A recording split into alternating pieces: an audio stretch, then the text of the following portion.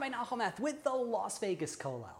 The American pistachio industry, it's enormous. This year alone, farmers are expected to grow more than 900 million pounds of pistachios. Sales this year are expected to top $3.5 billion just this year.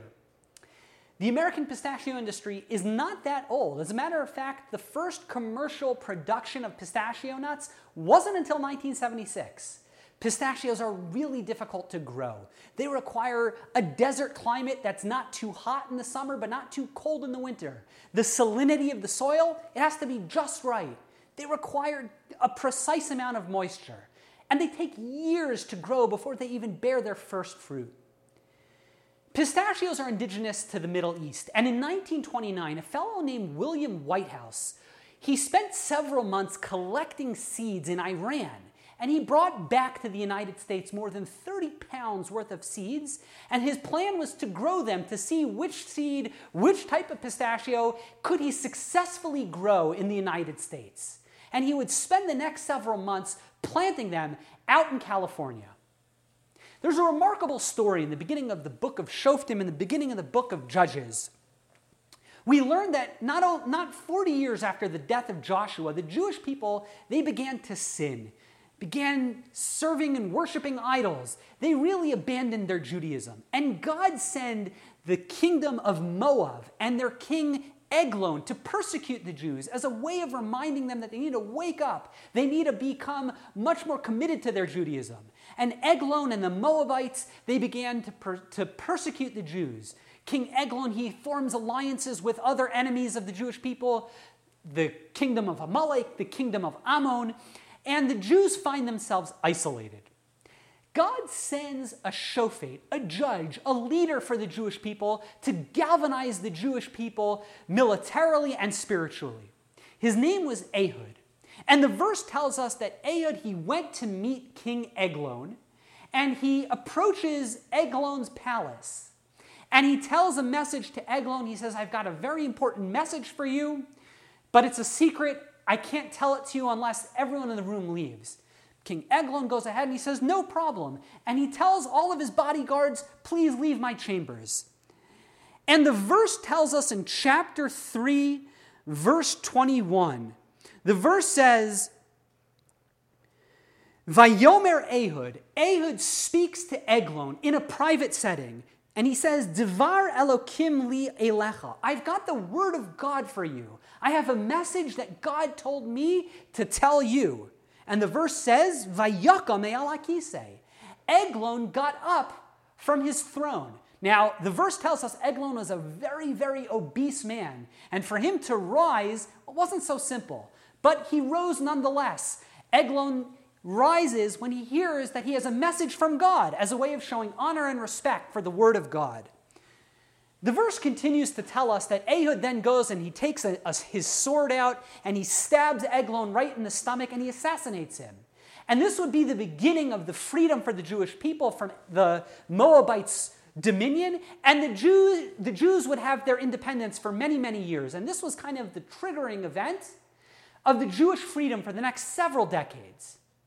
What's remarkable is that the Medrash tells us, isn't it interesting, when Ehud tells King Eglon, who wasn't a particularly pious man, Eglon was not known for his religious connection. He was not known as a godly individual.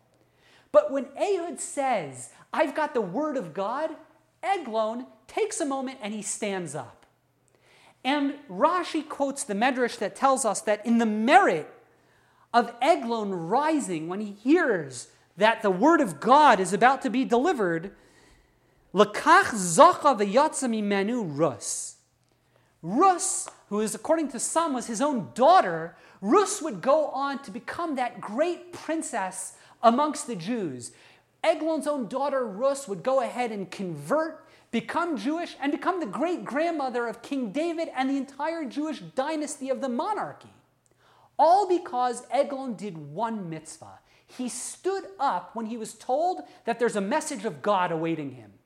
Think about that for a second. As far as we know, Eglon was a terrible person.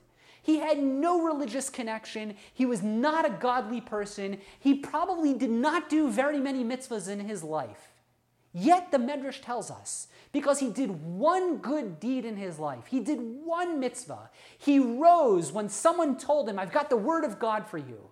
Because Eglon does one mitzvah, he ends up, if you think about it, being the great-great-grandfather of King David and the eventual great-great-grandfather of the Mashiach, of the Messiah, and the entire Jewish Davidic dynasty. All because he did one mitzvah. It's such a remarkable insight. You see, so often we dismiss a mitzvah. I did a good deed. I did one mitzvah. What's the big deal?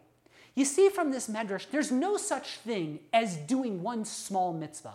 Just one mitzvah. Eglon does one good deed in his life, and look at the reward. Look what ends up happening. The medrash tells us because he stood up because Ehud said, I've got the word of God. Eglon does one mitzvah in his lifetime, and he merits to have King David come from him. It's such a remarkable illustration of the power of a singular mitzvah. Never underestimate the power of one deed. It's so easy to dismiss and say, yeah, what's the big deal? We should never sell ourselves short. One mitzvah, one deed, one action can have massive impacts on the future generations. We should always recognize that when we're doing a mitzvah, when we're engaging in good behavior, when we're doing the right thing, to recognize it might seem inconsequential, it might not be a big deal in our own minds, but recognize it's huge. There's nothing called a small mitzvah. Our actions can blossom in a few generations beyond our wildest imagination. Remember William Whitehouse? Imagine if you would have stopped him one moment as he's planting pistachio seed after pistachio seed. And imagine you stopped him as he put one of those seeds into the ground. You say, Mr. Whitehouse, I want you to know, that seed that you just put into the ground, that one seed just there, I want you to know from that seed, the entire United States pistachio industry, it's going to blossom from that one seed that you just put in the ground. I imagine if you would have had that conversation with William Whitehouse in 1929, he would have said, come on, what are you talking about? But the truth of the matter is, you would be absolutely right. You see, the pistachio industry, the multi-billion-dollar annual industry here in the United States today, it's all traceable to one seed. All of those 30 pounds of seeds that Whitehouse planted, none of them were successful, none of them grew, except for one. And from that one plant, from that one seed, it grew pistachios. And from that pistachio tree, they continued to plant more pistachio seeds. Fast forward 100 years, not even, and you have a multi-billion-dollar industry, all from one seed that was planted.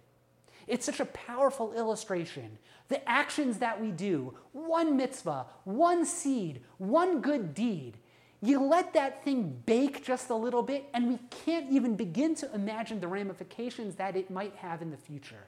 Let's remind ourselves next time we're thinking about doing a mitzvah, next time we're thinking about doing a good deed, don't sell ourselves short. Recognize that our actions, the things that we do, in a few years, it could end up being a multi-billion-dollar industry. The one mitzvah that I do, maybe because of that, you'll merit to have the entire Jewish kingdom emerge from you because of the one action that you did. Never sell ourselves short. The power of a mitzvah, the power of a pistachio seed.